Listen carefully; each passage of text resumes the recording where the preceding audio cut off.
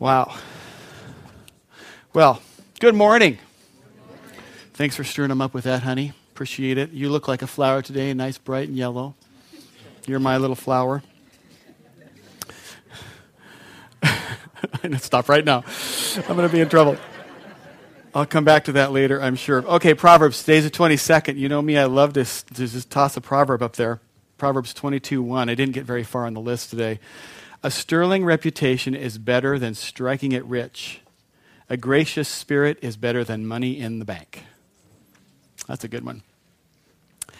We're starting a new series today, and I've been thinking about this and working on this for quite some time, and I get my inspiration from different places. And this one, partly the inspiration happened because of the environment in my study at home. On my wall, I've got 5 posters that are not the kind of posters you might buy at a rock and roll record store, although I like rock and roll records. There's something that the posters that are in there that are over 50 years old, and I bought them in an art store that specialized in antique posters, and they're not very big, and they're part of a much larger collection. I've only got 5 of them, and I thought I might show them to you today. And so one at a time, we'll take a look at them. Now, I want to slow down here for a second. You'll notice that the name of this poster, it says America's Moral Strength across the bottom. They'll all say that, I think. And then this one's on honesty. And if you look closely, you can see a little insignia right here. I want to talk about that for a second. So one of America's Moral Strength, honesty. Next one, ambition. You can see a young couple looking at a home site, and they are imagining what their household and their family will look like someday. And they have an intention to take their car with the big fins on it and work their way towards that house. The next one, together we stand, and you'll see a cross-section of different workers in different kind of jobs and so forth. Again, you'll see the little seal down there in the corner. This one's about unity. Go ahead.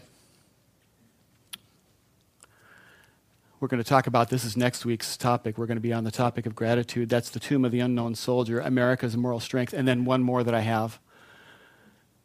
And this one's about moderation. And you can't really see this probably because of where you are. But what's going on here is you see, obviously, a man in the military, could be a person not in the military, walking on a road, and there are several intersections, and there are street signs, and they say excess one direction, moderation another direction. And if you look closely at the message here, moderation is always up the road. And what's up the road? 3 things are up the road: a home, a church, and an education system. And this is a moral message. This is a moral message. Here's what that little seal means. If you look closely, you'd see that it says Department of the Army or Department of Defense. In the late 1950s and the early 1960s, the Army and the Department of Defense printed up a series of posters called America's Moral Strength. There were 10 or 11 or 12 of them. They're very rare now. And anyway, they printed these up, lots of them, and they mailed them to every high school in the United States. Think about that. Every high school in the United States, things like integrity, honesty, gratitude, ambition, moral qualities, moral things, moral strength. I love the fact that it was our government that was promoting that in the public schools. I love the fact that there was something there. I just can't imagine today's political environment that happening. It just doesn't feel like it would happen. And so over the next several weeks, we're going to be talking about some of these topics. We're going to be. I'm still developing the series. I'm not quite sure of all the topics. I have several of them sorted out. But we're going to be comparing, in a world of consumerism, we're going to talk about America's forgotten moral strength of moderation. In a world of disposable relationships, we're going to talk about the lost moral strength, the lost moral character of loyalty. In a world where everything goes, whatever I want, we're going to talk about integrity and where we believe we're entitled, I think I deserve it. We're going to talk about gratitude. We're going to talk about where people are expecting things. We'll talk about ambition. And, of course, in a world of competition and individualism, we're going to talk about unity. Because we live in a culture, I think today, many of us, that really misses the virtue of honor. Everybody say honor. Honor. Oh, that was good. I don't have to repeat that. I was kind of curious how people demonstrate honor in different cultures, because in America, I'll come to that in a minute, but how people demonstrate culture in honor in different cultures is kind of interesting. In Korea, of course, you go up and you shake someone's hand, but you don't just shake their hand and grab it. You hold your hand, put your arm under like this, and then you shake as if you are handing your hand to them. In America, we grab hands and shake, and there's something manly about that, and that's cool, and I like it. But in Korea, it's different. And then you give a gift.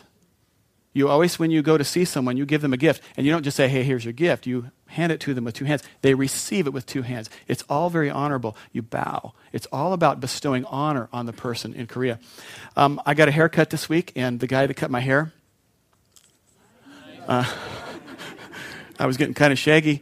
The guy that cut my hair is Vietnamese. And I said, how does the culture there? Because his parents, he was born there and he came here like at age 4.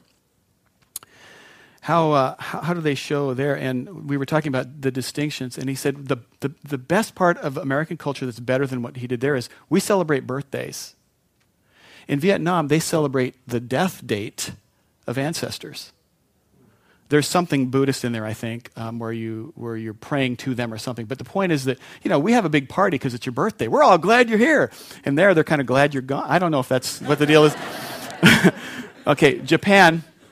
I had to pick on Japan because of my family's connections there. My son married a Japanese girl, and they go to Japan every so often. I said, to my son, Ben, talk to me about that. And he says, well, the most remarkable way they show honor, or most obvious way, is with their language. There is a very formal way of discussing things and a very informal way of doing it. And, I think the closest we might have to that in the United States maybe might be in the South, where people are taught to say, yes, sir, yes, ma'am, like a Southern Belle over here does. And but it's even more than that. There's a very formal. So when Ben, for the first time, was in Japan meeting Junko's parents, he stepped it up and he spoke to them in the very formal, respectful language, which might be different than if you're sitting together having, at a soccer match or something. But Japan is a very, very honor-driven society. In fact, Ben described it as Klingon-ish. Where are my Star Trek fans in this room? Attaboy. Okay, because the Klingons, it's honor. It's honor, but Ben made this observation. He said, just in the decade or so that he's really been in tune with their culture, he's seeing a sharp, disturbing decline in the amount of honor that's being given. Here's another one you might not know about, the Muslim culture. If you're ever offered, somebody invites you into their home and they're Muslim, and they offer you a cup of coffee, take it. The first cup of coffee is considered salam, or peace. If they offer you another one, take it. The second cup of coffee is sadaqah. That means friendship. First one is peace be upon you. Second one is friendship. If they offer you a third one, take that one too. It's a sayaf, which means the sword. Peace, friendship, the sword. If they've offered you a third cup, that's them saying, I will stand by you with my sword. Right or wrong, I will stand by you. That's a way of showing honor. Interestingly enough, though, about the Muslim culture, which I'm not here to promote, obviously, the opposite of honor is not dishonor. The opposite is shame. And they have this proverb. There is a well-known, if you're a Muslim, there's a well-known proverb. It says this, where you are not known, do whatever you like. Think about that. Because you won't be held to shame if nobody knows who you are. Do whatever you want. That's why you'll see people who maybe from that culture are in America and they're carrying on and doing all of the stuff that Islam condemns, but you'll see them doing it here because they're not known. Their tradition says it's fine. In the United States, how do we show honor? It's a really good question. Because all of those kinds of things, it's up for grabs. We live more or less in an honorless society. Now, I see it at times. I was one of the volunteers with a local high school this spring with their baseball program, and I did this little thing off the side. But I watched a couple of things, and I've seen this also at high school football games. If a football player gets injured, you ever notice what the players do, all the rest of the players do? They're all down on their knee. They're all down on their knee, they're watching. I think they're probably praying, some of them. But there is something of honor and respect there. But by and large, in America, we don't show a whole lot of honor. We just don't. It's just not our thing. You know, I want to give you a scriptural example of what happens when we don't show honor. Jesus was actually limited in what he was able to do because in his own hometown, in the place where the people should have honored him the most, they honored him the least. So here's some background. Jesus was returning back. He'd been out ministering for a while. He was returning to his hometown. He had already, when he had ministered there earlier, maybe a year or so earlier, they had basically chased him away. And in that time that he was away, he did a few pretty cool things. He turned water into wine. He raised some people from the dead. He made blind eyes see. He made deaf ears hear. He did some pretty spectacular miracles. So that's gone on. He even healed Peter's mother-in-law. Don't know why I thought it was important to tell you that, but he healed Peter's mother-in-law. Some people say that's why Peter denied him 3 times. Never mind. Okay. Okay. Come on. Okay. So he does all those miracles, and he comes back to his own hometown, and he couldn't do very much because of their lack of honor and faith. Let's take a look at this together. Mark chapter 6, and here are the words up on the wall for you. Starting in 6, verse 1. Jesus left there and went to his hometown accompanied by his disciples. When the Sabbath came, he began to teach in the synagogue, and many who heard him were amazed. Where did this man get these things, they asked. What's this wisdom that has been given him, that he even does miracles? Isn't this the carpenter? Isn't this Mary's son and the brother of James, Joseph, Judas, and Simeon? Aren't his sisters here with us? And they took offense at him. Isn't that the guy who just fixed your chair? Isn't he the guy that every time in school got 100% on every test and made the rest of us, look bad? Didn't you date his sister? They're saying things because they're offended. Isn't this just that ordinary guy? What's that all about? And Jesus said to them, only in his hometown, among his relatives, and in his own house is a prophet without honor. That word there used for without honor is atimos, means to be dishonored. It actually means to treat as common or ordinary. If you would like to have a common or ordinary marriage, let me tell you what to do. Dishonor your spouse. Treat them as common or ordinary. At the beginning of the relationship, we're all in love, and we do all of the things, and we open the doors, and we're polite, and we listen, guys. We listen because we're trying to tune in, and ladies, we do all that stuff. And then over time, we start to take each other for granted in our relationships, and we start treating each other as common and everyday. And what was once special becomes common because we've showed dishonor. The flip side of honor, the Greek word for it is time. It means to value, to respect, to give weight to it, to ascribe weight to it, to ascribe worth to it. I've got a baseball at home, and it's a special baseball because in 1963, the entire Spokane Indians Pacific Coast League baseball team all signed it. That was a pretty big deal to me in 1963 because, I was still counting my age in single digits then. Some of you can do the math. Some of you can't do that kind of math, so that's your problem. But anyway, so I got this baseball signed by the Spokane Indians, and I look at it now. It wasn't my baseball, it was my father's. And he used to take me to the games. I remember some pretty cool things about that. I remember the Dodgers would come to town, the real Dodgers, because Spokane was a farm team, and these pretty spectacular players were in Spokane. Sandy Koufax. Two perfect, never mind, I'm going to get off on that. Two perfect games, great players, heroes to me. But the local team, they had all signed this ball. It was my father's ball. And I never got to play with that ball. Couldn't play catch with it. Certainly couldn't hit the thing with a bat and let it go bouncing down the streets, because I played baseball in paved streets a lot of times, and certainly couldn't use it for that. It was in a special place, in a special bowl. And so now it's mine, and I keep it in a special place. I still don't play catch with it. I had lots of other common, ordinary baseballs. They would get scuffed, and they would get dirty, and all those kinds of things. I got, several of those, but I took that one special ball, now that it's mine, and I put it in a special place. I am kind of a pack rat. I'm sentimental. I keep stuff. But this one, I lifted it up and set it someplace special. Because honoring lifts things up. Dishonoring devalues them and tears them down. To honor someone is to believe the best about them. To dishonor is to not believe the best about them, because that tears them down.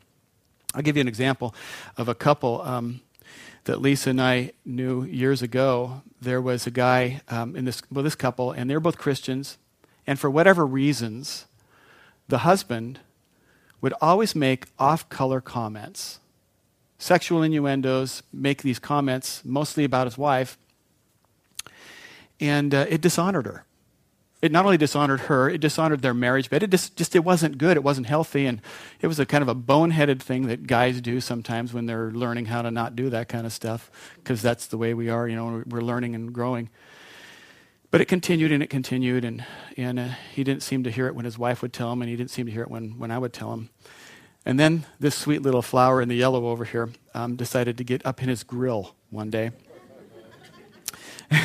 And she told him, that not only dishonors your wife, it dishonors you, it dishonors all women. You need to stop it.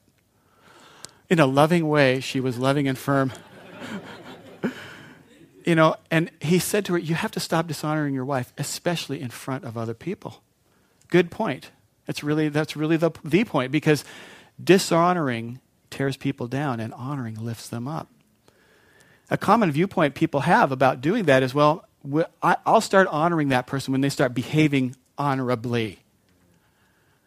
But I want you to know that that's not necessary. Respect is earned. Honor is given.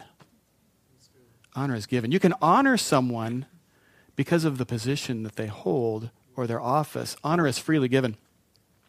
You can treat someone with honor before they're behaving honorably, and then the honor that you bestow on them will lift them up, and they'll start to go there.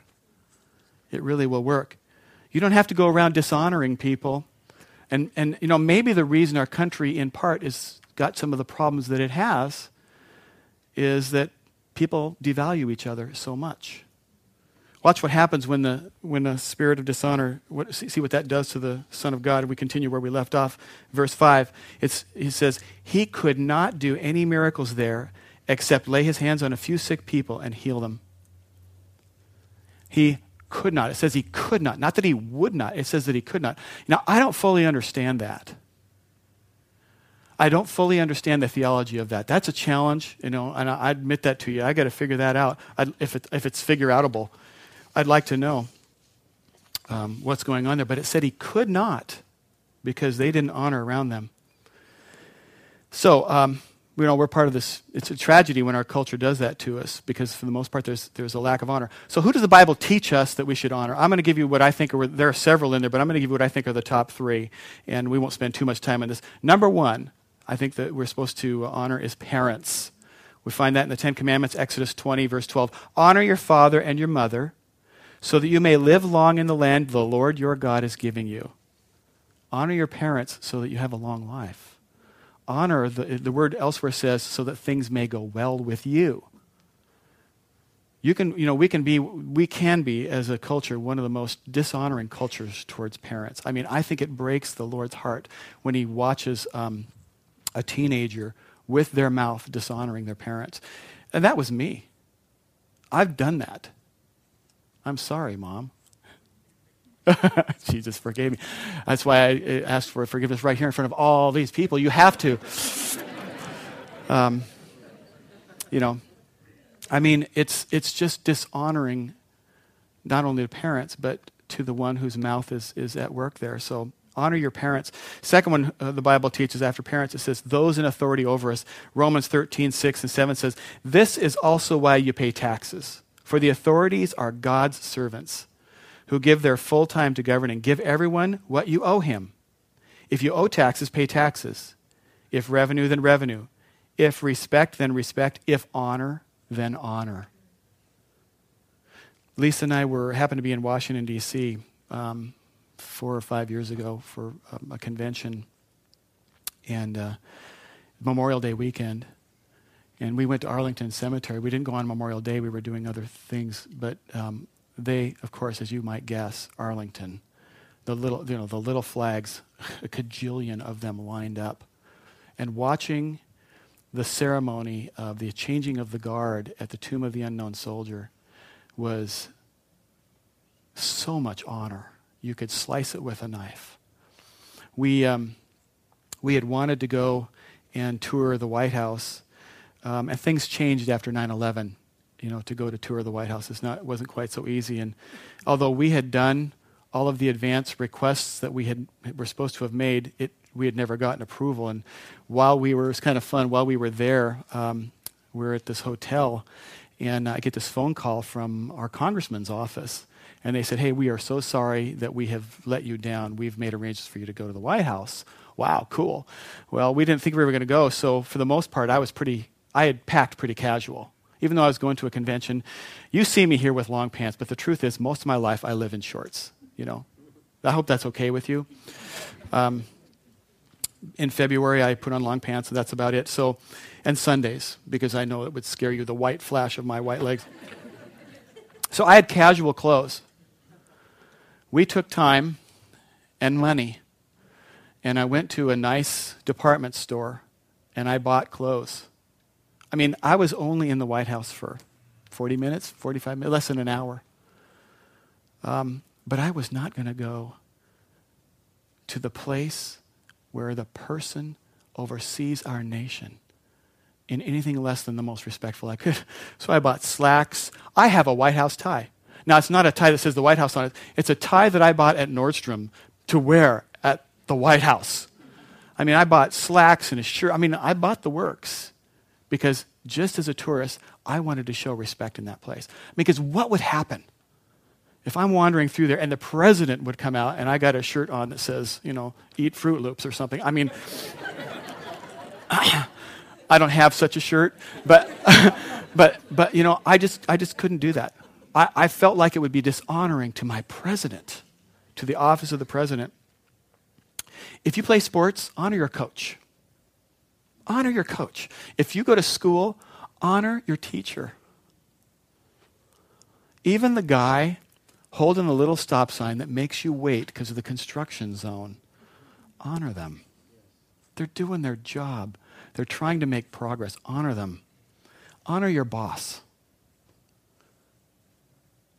You might be smarter than your boss. You probably are. Most of us are smarter than our boss. You might be. Honor him anyway, or her. You want to be the boss someday? Believe me, as the Lord shapes you to be a leader, He's going to teach you how to be a follower before He ever allows you to be the leader. Honor your boss. Ladies, if you don't like the way your husband leads, he's not that great a leader, honor him anyway. Lift him up. Not because he's honorable, but because you want him to be. If you treat him as ordinary and common, he's not going to ever feel empowered to lead. And if you honor him, he'll grow into the leader God. Okay, so parents, those in authority. Number 3 on the list, our pastors and our leaders. Those spiritually leading and teaching us. 1 Timothy 5:17 says this, "The elders who direct the affairs of the church well are worthy of double honor, especially those whose work is preaching and teaching." Now, I stewed over whether to share that scripture because it seems self-serving, but that's the word of God, so that's why you got it. Okay? That's just part of the deal. It's a biblical mandate that we honor those who work spiritually leading us and teaching us well. Now, you don't do that by shoving a pedestal underneath there. Leaders in the church hate that. We do. Because we only will present in this church one person ever, and that is Jesus Christ. That is the only personality we will ever present here and put forward. But there is a way that you should honor your spiritual leaders. When they come to you and they cast vision, when they try to lead, honor those things. Because they're driven by someone who's trying to help. Scripture says to do that. And I've been a leader in the body of Christ for quite a long time and pastored and doing those different things. And part of my responsibilities has been, I've had responsibilities outside of the churches that I've been pastoring in. At times I've been involved in helping to put out these range wars that will come up sometimes in churches. You know what I'm talking about? Churches can kind of get to where there can be some problems. We don't have that here. I'm thankful for the peace that's here. I'm thankful for the church council that loves you and prays for you, and we have peace here, and that's one of the good reasons. But I've been put into situations like, hey, there's a mess down here, Terry, go work on that. And I've gotten there, and I've found these range wars going on, and they're very often caused because somebody somewhere has an agenda, and they've taken on a political path in order to seize authority and control over something that the Lord never called them to. And if instead there was an honoring of the office, most of those kinds of things would go away. So I would say this about you. This is one of the most honoring places. You know, Lisa and I have been in a lot of places, and I am very grateful for the friendly, because we've only been here for 8 or 9, 10 months. But I know this, that when we start talking about some things that we have vision for, it's more common. People here say, if you lead us, we're going to go there because, come on, what's your vision? And you know what that does? When a church responds that way to its leader or to its leaders, it makes the leaders go, wow, God, I got to get with God to make sure I lead correctly here. It really empowers, and it's really a good thing. It lifts that up. So I've got an assignment for you. Romans 12:10. Here's an assignment. Love one another with brotherly affection. Outdo one another in showing honor. So, today, when service is over and you go back there and you pick your kids up from the nursery, which has got like 400 kids in it today, it's full.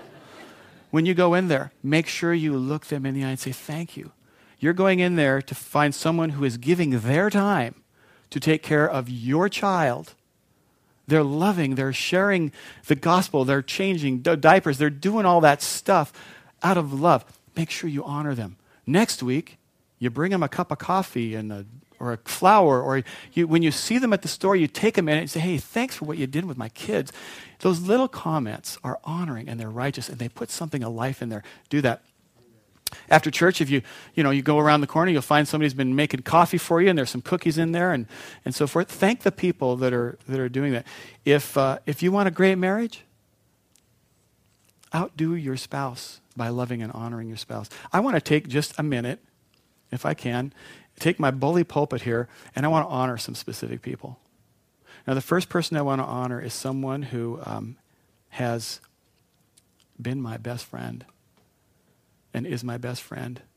I want to honor her because of all of the quiet price that she has suffered through as I've grown and mistakes I've made, and the cost of me saying, off into ministry we go, and the pain and the difficulty and the cost of that. And you have become more honorable and more godly every day I've known you. You love the Lord more. You pour your life into ministry more. And after church, I am going to kiss you hard.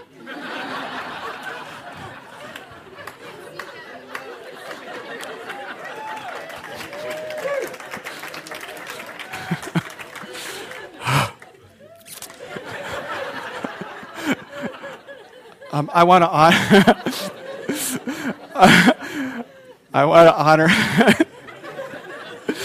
I want to honor the church staff and leadership. I'm really grateful for the people who quietly, consistently give of their time and effort to lead you in worship well, to do the technical things, to run the office, to take care of facilities, that pray, the council. I am grateful for the godly people. When there's peace in a church, there's reasons why there's peace in a church, and I'm grateful. I want to honor publicly 2 pastors in my life. Some of you will know both of these. Some of you may not know either one of them. First one I want to thank is a guy named Ron Long.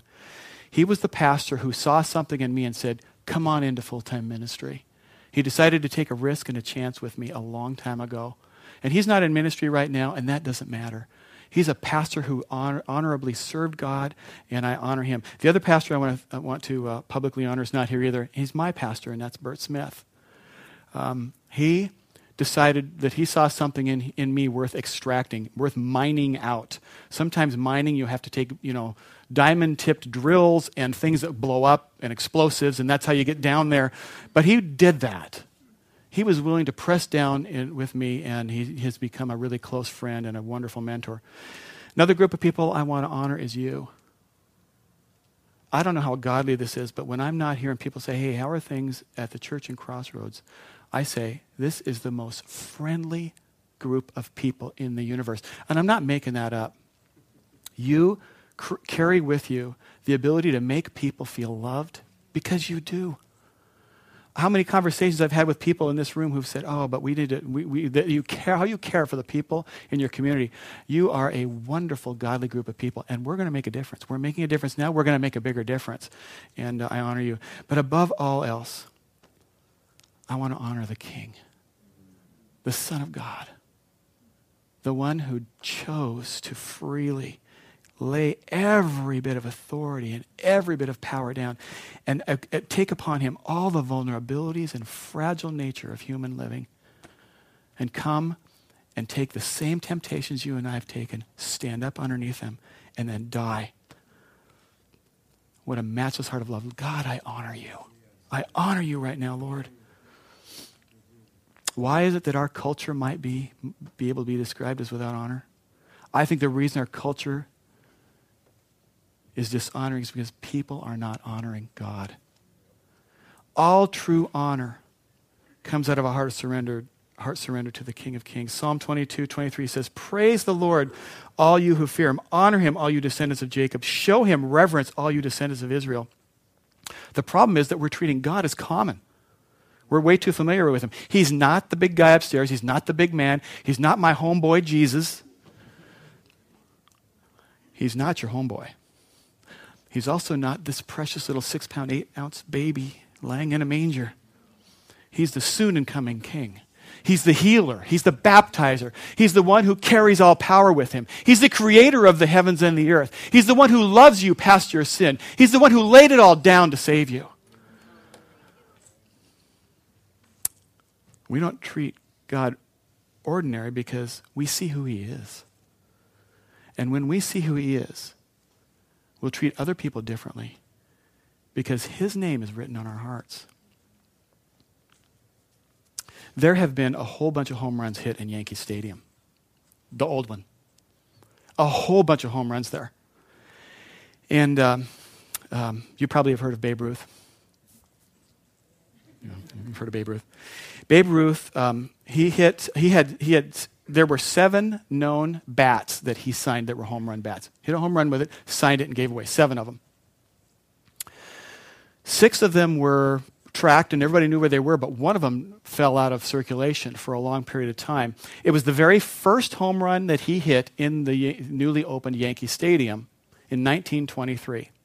He hits a home run, and he gave it away to a newspaper in Los Angeles in 1923 for them to use as the prize in a high school home run contest in Los Angeles in 1923. So this is the very first home run bat signed by Babe Ruth, given away. A guy named Victor Orsatti, had to look that up, won this home run contest as a high school player in 1923. They gave him the bat. He takes it home with him, and it kind of disappears. Nobody knows what happens. 50, 60 years later, 6 of Babe Ruth's signed home run bats are in circulation, but one's not there. Victor outlives his entire family. This is a true story. He outlives his entire family, and the only person close to him at the time of his death was the woman who had cared for him, his nurse, and she had cared for him for some time. And so when he died, he gave everything to her, including his bat. And she didn't know what to do with it. You know, he wasn't rich. He just had this stuff. He gave it to her, so she didn't know what to do with it. So she stuck it underneath her bed, safest place she had, kept it there for 18 years. 18 years. 18 years goes by. Now she's trying to chart out her future, and she's thinking, I need some money. She wants to open up a business, and she doesn't have enough money. She's got other financial pressures. She's just trying to figure out what to do. Oh, there's this bat that some guy signed under the bed. So she takes the bat and all the provenance, the records that say where it came from. She takes it into a card shop in Chicago in 2002 and says, hey, is this bat worth anything? And of course, the guy looks at it, eyes pop out of his head, and calls some other people in there looking at it, and he says, I think this is the missing bat. This is Babe Ruth's missing bat. And they called in some other people, and They verified that it was his bat. Here you see it. And so they decided to sell it. She decided to raise the money and sell it. In 2004, after it had been paraded to a few different card shows in different places, the thing went on the auction block, and it sold for just under $1.3 million. $1.3 million. So what'd she do with the money? Well, she opened her restaurant, but that left a lot of money left over.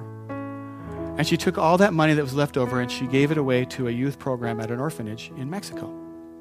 And she was being interviewed after that, saying, okay, pretty cool that you didn't realize you had got this wonderful bat as a gift, but why'd you give all that money to the orphanage? Here was her answer. The bat was only valuable because Babe Ruth put his name on it. And the only way that I could properly honor him and his name was to honor what was important to him. And this youth program was important to him. So I did it to honor him.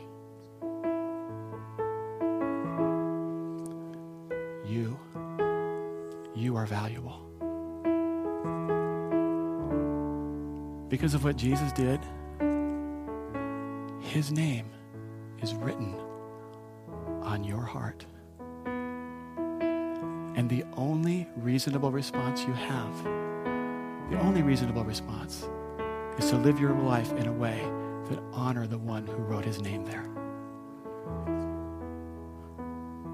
Sadly, here's what the Bible says often happens. Isaiah 29:13 says this. The Lord says, "These people come near to me with their mouth and honor me with their lips, but their hearts are far from me." I'm not saying that's you. In fact, I'm saying this church and this generation will not be a church that gives God lip service. We're going to be a people who give God heart honor. That's what we do here, because he's truly worthy of our glory and honor and praise. When we realize who we are because of what he did, it helps us to honor the people around us because, now catch this, he thought they were so valuable, he laid his life down for them. How can you and I decide that they're not worthy of honor because of what he did? When we know who he is and we honor him, we will reclaim the lost virtue for our country of honor. We choose to lift each other up, we'll esteem value to them. Let's pray. Lord, I ask right now for you to do your supernatural, loving thing, something that I can't do with persuasion or words. And that, Lord, you would take the truth of what I've said, whatever's true in there, and plant it down deep into our hearts, God. Lord, maybe some here haven't shown honor when they should have. And it's been intentional. We've struggled because we've been hurt. Or maybe it hasn't been intentional. Maybe it's been inadvertent. We just haven't invested the effort that we thought that we know we should have.